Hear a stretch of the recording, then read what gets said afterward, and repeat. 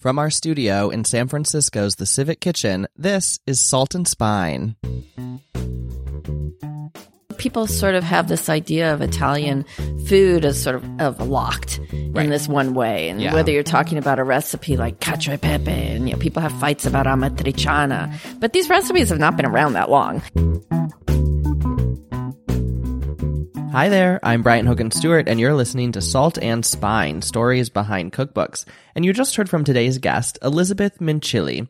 Elizabeth has written 9 books on Italy, including now 3 cookbooks. Growing up in the Midwest, Elizabeth first tasted Italy when an abrupt family move took her to Rome, setting into motion a life of delicious Italian food, architecture, and more. So her latest cookbook, The Italian Table, is a resource for entertaining the Italian way. The book takes us all across the country with 12 unique menus and recipes as our guide. In today's show, we're talking with Elizabeth about producing The Italian Table, from its conception as a how-to guide to shooting all her own photographs, about the status of Italian dining culture today, and about how she stumbled into cookbooks and how she approaches her work. Plus, we've got our secret ingredient cards out to play a little Italian dinner party game, and then later in the show, we're rounding out our fall cookbook preview with critic Paula Forbes as we discuss the reissuing of Claudia Fleming's seminal dessert book, The Last Course. Also, Celia Sack from Omnivore Books joins us, and of course, we've got recipes to bring the Italian table to your table. All of that this week on Salt and Spine. So let's head now to our studio inside the Civic Kitchen Cooking School in San Francisco, where Elizabeth Mincilli joined us to talk cookbooks. Hi, Elizabeth. Thanks so much for joining us. Hi, thanks for having me. Of course, we're so glad to have you. So we're here to talk about your latest cookbook, The Italian Table, which is, I think, your 9th cookbook. Is that right? Or 9th book? It's my 9th book. 9th book. My 3rd cookbook. Okay, yes. 9th book, 3rd cookbook. But I want to start by talking about you a little bit first, and then we'll move to That's always good. I always like cookbooks. talking about me. Good. That's what we're here for. Good. Perfect. So you grew up in the Midwest. You were born in St. Louis, Missouri. Is that right? That's true. That's very true. And did food play an important role in your life as a kid? Absolutely. I mean, but certainly not the food that's featured in my book. I had an easy bake oven by the time I was 4. We were the kind of family that discussed dinner at breakfast. But at the same time, we were ordering ribs, and we were, Sure. My mom I remember when she got a taco kit when those came out. I mean, she was always sort of adventurous, but I mean, this was, back in the 60s and 70s. So, right. But we were always into food. Yes. Yeah. And you were interested in it personally from an early age. Yeah. Personally from an early age, because my parents were always, entertaining and cooking. Sure. And then when you're 12, your family decides to move to Rome. Well, my family didn't decide. My parents decided. Sure. Okay. They did. They went to Florence, Venice, Rome, and then they came back and just packed up our house. And I packed up my Barbies, and we headed to Rome, which I was very upsetting, obviously to a 12-year-old for about a minute and a half until I got there and realized this is fantastic. Right. And, I mean, looking back now, I think, I realize how influential it was to move there at that age. And how long were you there? We spent 2 years there. Okay. And then we moved back to the New York area, New York and Connecticut. But we always went back in the summers. Okay. Either to Italy or to France or Greece or Spain, because my dad had a job that let him go away in the summers. And, but I went back on my own. I did a junior year abroad in France. Okay. And then it wasn't until my, dissertation I had to go research in Florence. Right. And at that point, you're still interested in Europe and in Italy, and obviously you're there for your dissertation, but you didn't really know that you were going to live there. No, I didn't.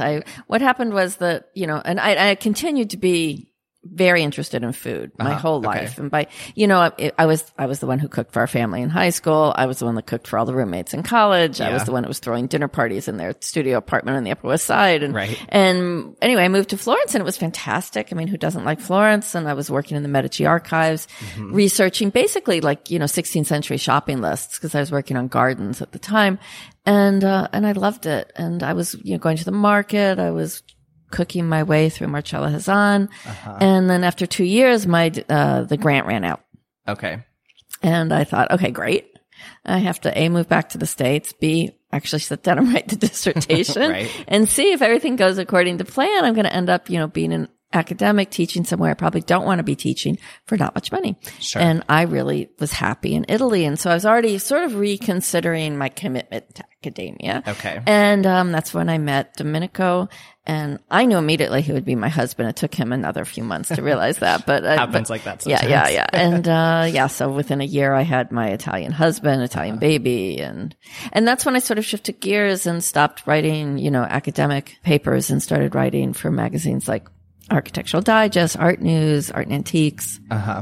And did you ever finish your dissertation? I didn't. No, there was no. It stayed in boxes under my desk, sort of looking at me for a while, but there was no reason. To. So was that a hard decision to make? Not at all. No, because I was there. I mean, I had moved to Rome and I had a baby, and I had immediately people asking me to write, and not only books, but articles. And at the time, this was the golden age of magazines. Sure. And they were offering me the equivalent of what I would be paying in tuition to finish my dissertation. Yeah. And I was writing about Italian Renaissance gardens. I was writing about architecture. I was writing about the same things. And I just thought, this is crazy. There's no reason for me to take off 2 years and write this dissertation that I knew I wasn't going to be an academic. Right. Yeah. I admire that a lot. What was your objective when you were producing this book? What did you hope to capture? This book sort of brings together a career of writing about many different things, because my first 6 books were about art and architecture and design primarily. So one was about ceramics and interior design and architecture, restoring historical houses. And so, and my last 2 books were about food in Italy. And so with this, I got the chance to really explore the connection between food and culture in a way that, I've always written about food, but I've never written just about food. Even when I'm writing about restaurants, I feel like I'm reporting on the experience as much as the quality of the food, because for me, that's what really affects your enjoyment of food. And so in the Italian Table, what I did was I decided to document 12 meals. These were meals that I had over the course of a lifetime. I sort of had to pick and choose which meals to go back to and which meals to document for the book. And I really decided to be as geographically diverse as possible. Also, the way Italians eat, I really wanted to answer this question. It's not an easy question to answer, and there is no answer to it, really. But it's a question I get all the time. Yeah. Through social media or, through whatever, whenever I meet people. And, I do culinary tours as well. And people want to know, they said, well, Elizabeth, it seems seemingly, and I'm on Instagram, and I'm documenting everything I eat. And, and they're saying, if you're eating, pasta and pizza and gelato all the time, why aren't you bigger? Why aren't Italians bigger? What's going on here? And I think the part of the equation that's always missing is that with Italians, it's never just about the food. Right. So you're not going there to get, a double cheese pizza. You're going because it's Saturday night and you're with your friends, and pizza's sort of secondary. The quality, it's always, Italians take Italian food extremely seriously, but they don't take it seriously at all. Right. There's this sort of conundrum. And that's what I wanted to explore, so that if you see, the way the Italians are eating pasta when they're at the beach, the way you see a student in Rome eating a slice of pizza on his break from class, eating lunch with the princess in her garden, what are they eating? How much of it are they eating? Why are they eating it? And then what about that garden? What about the table? What are the forks they're using? I can remember one of the most extraordinary experiences I had while working on this book was with this woman who was making ravioli in this little town south of Parma. And it wasn't about the making ravioli that I found extraordinary, because I've been with a lot of, grandmas making ravioli, and it's always great. Right. But the one thing I learned was when we sat down to eat, she piled all the ravioli in a really deep bowl. And layered it, with the butter and stuff and cheese. But I just thought, that's really weird. I would never think of putting these delicate ravioli in a bowl. I just think that would be really hard to serve. How's this going to happen? And she took a fork and she very delicately picked up each single ravioli and put it on somebody's plate until there were exactly 8 ravioli on everybody's plate. Right. And each ravioli was intact and warm. And that's the way she did it. And that's the way everybody in this part of the world did it. And I had never seen this before. Sure. And so these are the kind of things that I sort of want to wanted to share because I think they're important. You know, it's not just a big blob of ravioli on your plate, and it's about the ceremony of it. Right. Yeah. And you do such a great job of sharing that, but also sort of translating it for the home cook. So not only do you have recipes, but you sort of make suggestions for how you might set the table, what sort of silverware or plate settings you might use. So you're really also sort of doing that work for the home cook as well, and putting together maybe like a dinner party in a packet. Well, when I first started talking about this book with my editor at Rizzoli 6 years ago, the original working title was the Italian Dinner Party Handbook. Okay. Yeah. And I just thought that was a great idea. And it's sort of, my idea was to actually not just document them, but make it easier for people to actually entertain. And, sure. And so when we sort of worked and I had finished, you know, the photograph, because I did the photographs for the book, and it became a much bigger book, and we couldn't call it a handbook anymore. Right. But I still very much wanted to include those instructions. And, because I think a lot of people today are intimidated by entertaining. And especially when faced with a full menu of an Italian meal, like, oh my God, I can't do that. You know, I work every day. I don't have time to do the shopping, and I don't want to be stressed out. I'm somebody who's entertained all their life. So for me, it's really easy, and I wanted to make it as easy as possible for somebody else. And so, you know, Thursday, you know, make sure your shopping is done. Friday, remember to soak the beans or make the dough or whatever it is. You know, Friday night, if you have time, set the table a day ahead of time. Right. That'll get it out of the way. And my great aim is for when your guests arrive, you've already been sitting down for 20 minutes with a Negroni. Yes, I love that goal. That's always my goal. Yeah, I'm all about that. Do you think a lot about tradition? There's a part in this book that really stuck out to me when you're cooking with, and my Italian is not great, so Resdores? Resdore. No, it's good. No, you did it right. Which sort of translates to the housewife in a sense, but mostly the sort of focus, the term sort of, is connected to the kitchen, in large part, you note. And you're talking about them cooking from recipes that have passed down from generation to generation and sort of cooking for families, but that has evolved. And whereas people may have sat down for a long lunch, a while ago, now today dinner has sort of become the main meal. I feel like as I was looking through your book, it sort of felt like you're helping people sort of achieve some of those traditional ways of hosting and having a dinner party. And then I was also sort of thinking about the way that Italian food and Italian cooking has sort of evolved in the modern time as well. Do you think about that when you're working on your absolutely. books? And how does that factor in? Yeah, absolutely. And because even in, you know, people sort of have this idea of Italian food as sort of locked.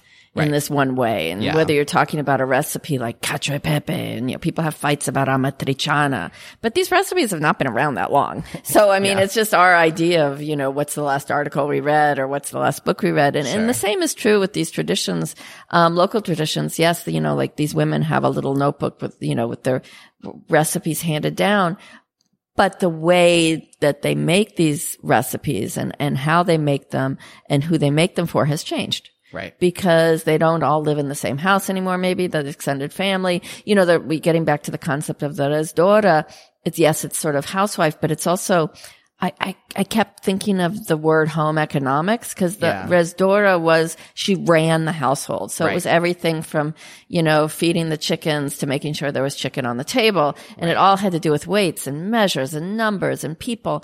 And that's changed too, you know, in women's life. You know, today in Italy, most women work. Right. You know, so there's that. It's really funny because my mother-in-law still can't get over the fact that I don't spend the whole morning cooking for my husband's lunch, you know, but she'll still call up and say, so what did you make this morning?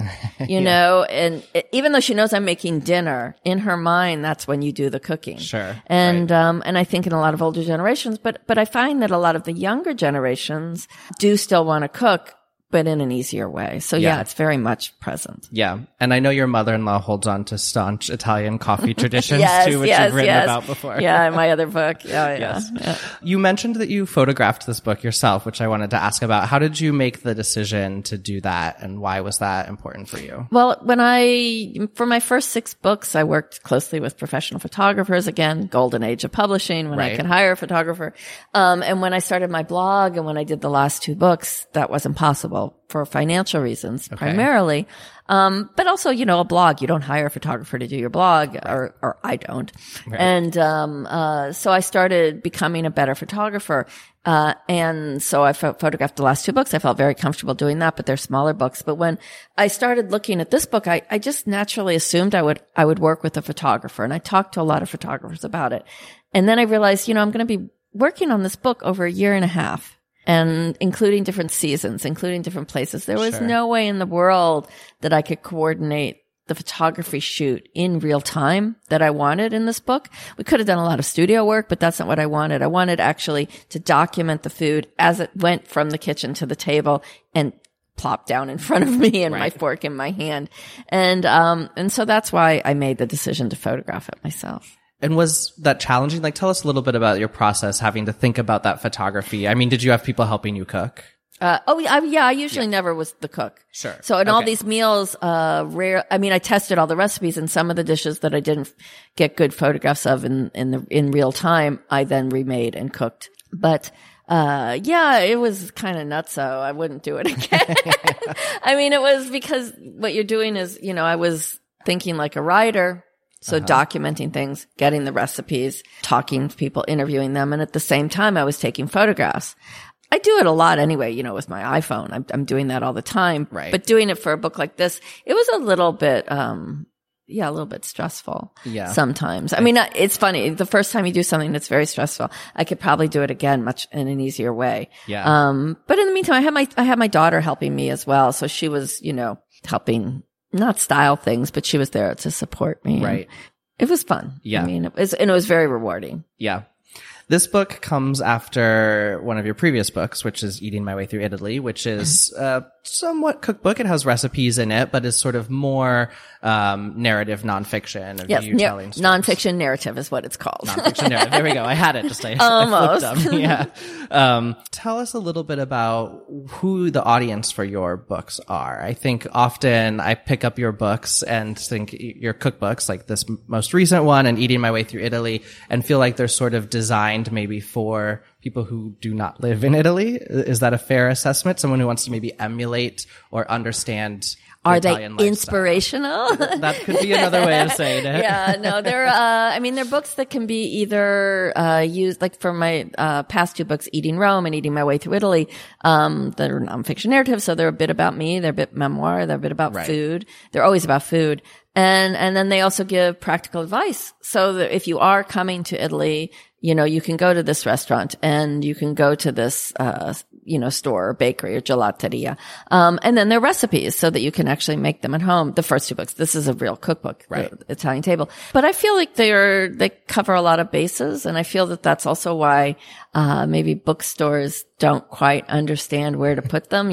Is this in the cooking section? Is it in the travel section? Yeah. And is it in the travel food section? And so they're very, I don't know. They're hard to pin down. Right. This last book, though, it's funny because, this last book is a cookbook, but then I'm getting interviewed by a lot of travel journalists too, because they say, no, this book is inspirational. It inspires you to go to Italy. It's like, well, okay. It was supposed to inspire you to stay in your kitchen and cook Italian food, but, but I guess it works both ways. Yeah. I'm all about going to Italy and then coming home. Yes, and yes. Cooking Italian food go to Italy to do your shopping, then come home. Exactly. Yes, that sounds amazing. We'll be right back with the second half of our conversation with Elizabeth Mincilli. But first, we're catching up with Salt and Spine friend and cookbook critic Paula Forbes about one important cookbook being reissued this fall after it was first published nearly 2 decades ago. Hi, Paula. How are you? I'm doing great. How are you? Great. So we're excited to have you back again. You mentioned a while back that one of the books that was being reissued this year is The Last Course by Claudia Fleming. And so we wanted to talk a little bit about that book in particular and why its reissue is so important. Yeah. So this is very, very exciting to me. I just found out this was happening yesterday. And this book is a cult favorite, especially among pastry chefs and people who collect baking and pastry books. And part of the reason is that it is impossible to find. Right. it is just like nowhere to be found. It is this book by Claudia Fleming, who was the pastry chef at Gramercy Tavern in New York City. Uh-huh. And it's just this beautifully written. The desserts were super innovative for the time, hold up, divided seasonally. So you have this concept that desserts and pastry should be cooked seasonally, not just, the savory kitchen.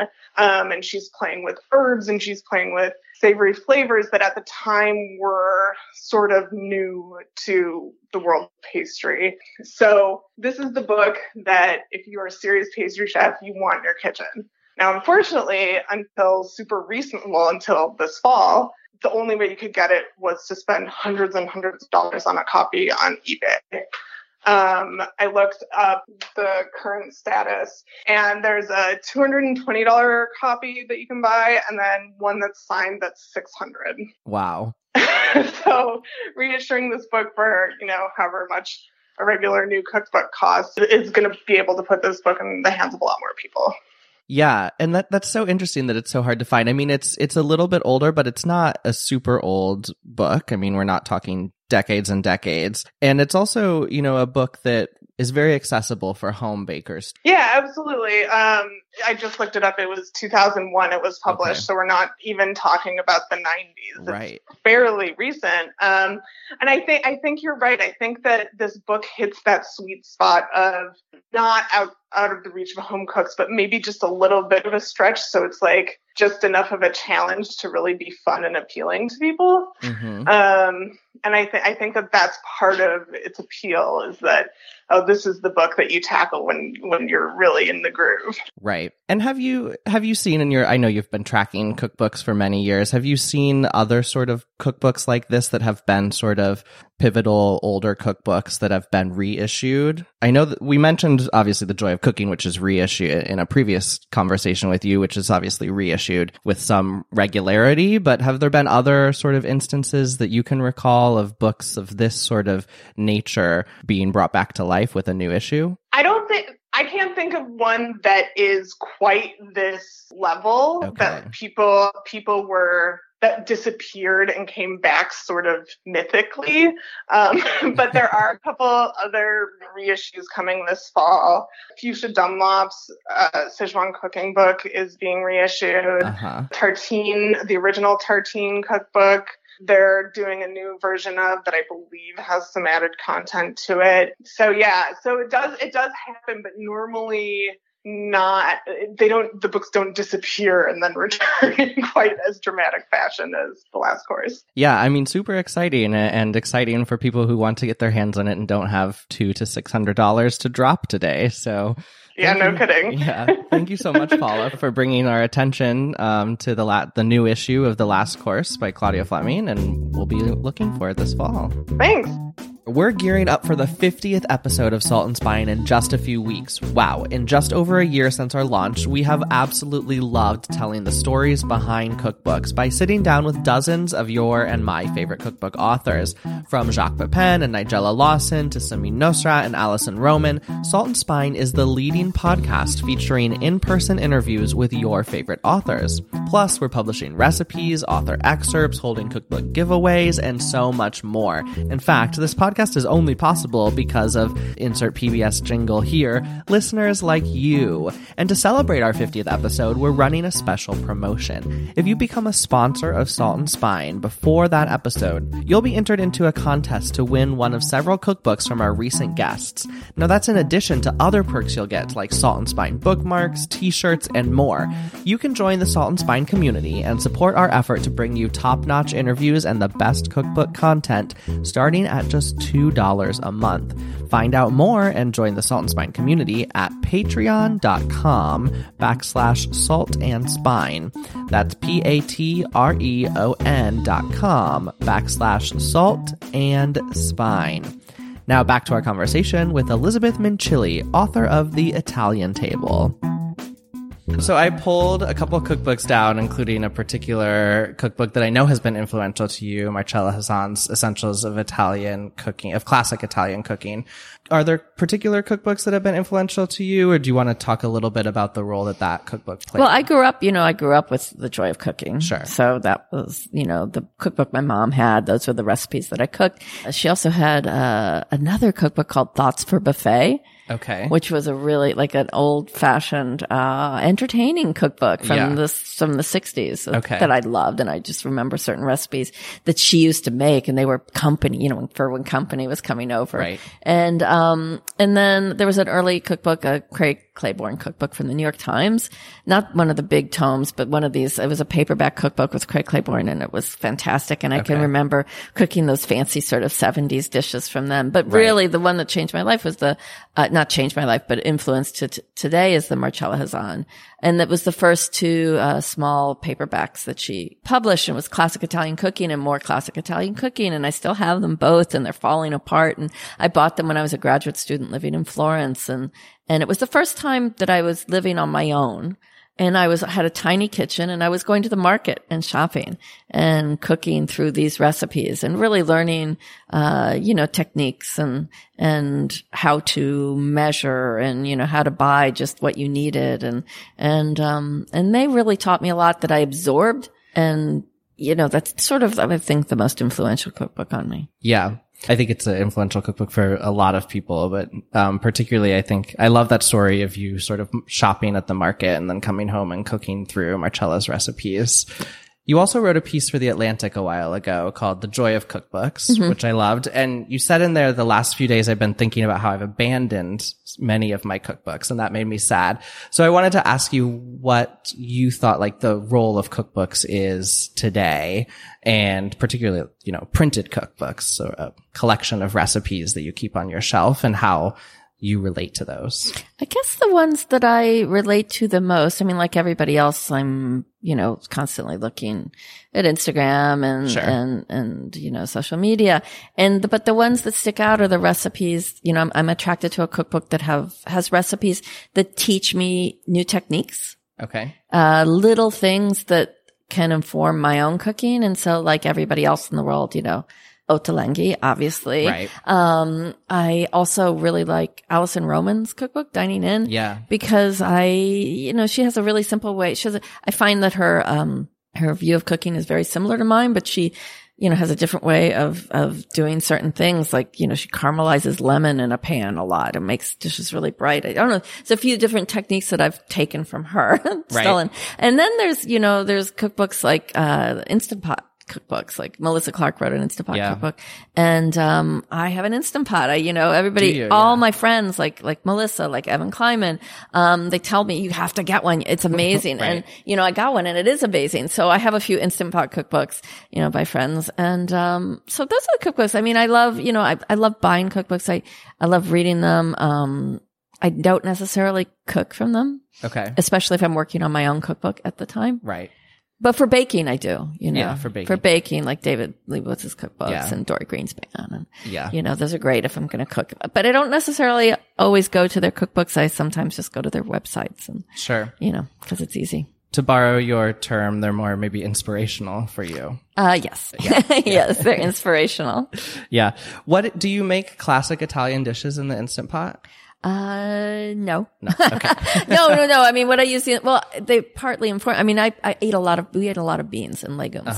Yeah. Always. Yeah. And so that's made it very easy. We also eat a lot of grains like farro and barley and things. And that's made it super, super simple. Cause when I'm at home and when I'm not working on a book, we eat very simply, because otherwise I'm out doing culinary tours or I'm entertaining and we eat a little bit too richly. And so I usually go to the farmer's market, buy, a week's worth of vegetables, and we eat grains and legumes and vegetables all week. So the Instant Pot, and for broth, it's amazing. For broth, yes. Amazing. Yeah, it's incredible. Yeah. Great. Well, we always end with a little game. So I thought, since your latest book is all about entertaining and having people over and having a nice party, sometimes around a specific occasion, I thought I'd give you a couple occasions and have you draw one from our little secret ingredient deck of cards and see if you can conjure up perhaps a main dish or some sort of dish you would serve for this event using that ingredient. Okie dokie. And feel free to take, I shuffled, but you can take from the I'll just take top, it from the top. middle. That's So okay. what's our first secret ingredient? I'm not using this one. We'll skip it. This is, I can say what it is. It's dragon fruit. I can't even get that in Italy. Okay, yes, fair. This is good. Pumpkin. Pumpkin. Okay. And the occasion is it's a New Year's brunch, a New Year's Day brunch. A New Year's Day brunch with pumpkin. Well, what I really like to do is pair pumpkin with sausage. Okay. Yeah. And where I'll usually put it on pasta, I think for New Year's Day brunch, crostini or bruschetta would be really nice. Yeah. And so I would saute the sausage and maybe roast off the pumpkin and make that into sort of a topping for bruschetta. Delicious. Yeah. I love it. Let's do another one. Let's see what this ingredient is. Smoked salmon. Ooh, this is kind of challenging. Smoked salmon, and we're having a campfire cookout. We've gone camping for the weekend. You're talking to somebody who's never been camping in their never been life. camping? No, Oh, no. Okay. Remember, I'm Italian. Well, you're from St. Louis. Okay, so you have fire. Let's Yes. think about something fire roasted or fire grilled or.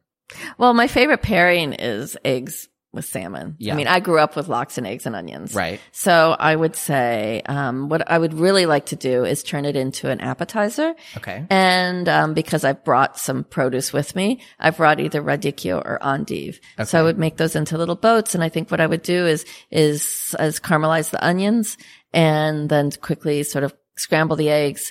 And at the last minute, throw in the chopped salmon and then fill these little boats up as a way to eat them without having to actually dirty plates that you would have to then wash after you're camping out. See, that's perfect. Having never been camping, you still know that you don't want a dirty plate. Exactly, Yeah. exactly. Okay, let's do one final one. Okie dokie, here we go. It's matzah. Oh, okay. Should we go with it? Why not? Because I can get it. All right, you could get it. I feel like I shouldn't cheat. And this is going to be a birthday party. If it's a birthday party and it's matzah, I'm going to make, well, it's not going to be Italian at all. okay. I'm going to go look on David Leibowitz's website and do his matzah crack or whatever that thing is called. And just because I've always wanted to make it and I never had. And it's my birthday and I can make what I want. There you go. Perfect. That was great. Well, thank you so much, Elizabeth, for joining us. Well, thank you. That was a fun game. Let's head now to Omnivore Books in San Francisco to chat with Celia Sack in this week's From the Vault. Hi, Celia. How are you? Hi, I'm doing well. Great. So we just sat down with Elizabeth Mincilli to talk about her latest cookbook, The Italian Table, and I'm hoping you have some wisdom to share with us. Well, it's a beautiful book. It is, and yes. it's her first that's sort of a large format. She's done other books as well that are more guides to places in Italy. Right. And she is a fantastic guide, let me just tell you. When we were in Venice, we downloaded her app, which she has this great series of apps for different cities, and followed it around to all the gelaterias and Right. the trattorias and Right. the fish markets everywhere that we could go. And she's a totally trustworthy guide. Yeah. So she's been living in Italy for many years, and her just view of the place and the way that she looks at the people and pays attention to what is important to them comes through in her book really well, from the grannies on the street who are making pasta, to, you know, the priests and churchgoers and children. I mean, everyone. She really observes them beautifully. Right. Yeah, a Midwestern girl moves to Italy, been there a long, long time, but really is sort of, as you noted, paying homage to the country. And I mean, is pretty much herself Italian at this point, right? Yes, But yeah. And she doesn't do it in a saccharine way. I feel Yeah. like she does it in a very honest way that is a beautiful portrait of the country. Yeah, absolutely. Well, thanks so much, Celia. Anytime. And that's our show for today. Thank you so much for listening. As always, you can find bonus content from today's show and all of our episodes on saltandspine.com. There you'll find 2 recipes from the Italian Table, the ricotta stuffed zucchini and a spinach tart. Remember, if you like hearing from your favorite authors on Salt and Spine, and I hope you do, please click subscribe wherever you're listening. And you can join the Salt and Spine community at patreon.com/saltandspine. Our show today was produced by me, Brian Hogan Stewart, and our original theme song was created by Brunch for Lunch. Salt and Spine is recorded at the Civic Kitchen in San Francisco's Mission District. The Civic Kitchen offers hands-on classes and events for home cooks. Find out more at civickitchensf.com. Thanks as always to Jen Nurse, Chris Bonomo, and the Civic Kitchen team, to Paula Forbes, and to Celia Sack at Omnivore Books. We'll be back next week with more stories behind the cookbooks you love.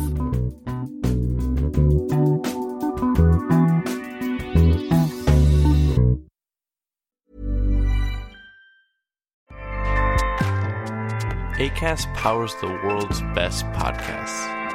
Here's a show that we recommend. Hey, happy listener. I'm Yardley. And I'm Dan. And I'm Dave. And we are the hosts of the true crime podcast, Small Town Dicks. On our podcast, detectives from small towns all around the world give us their firsthand accounts of the memorable crimes they investigated in their small town. The new season of Small Town Dicks is out now, but if you're new to the podcast and you want to start at the beginning, we have over 125 episodes for you to binge. So please join us for an original take on true crime. Small Town Dicks, available wherever you like to listen. Acast helps creators launch, grow, and monetize their podcasts everywhere. Acast.com.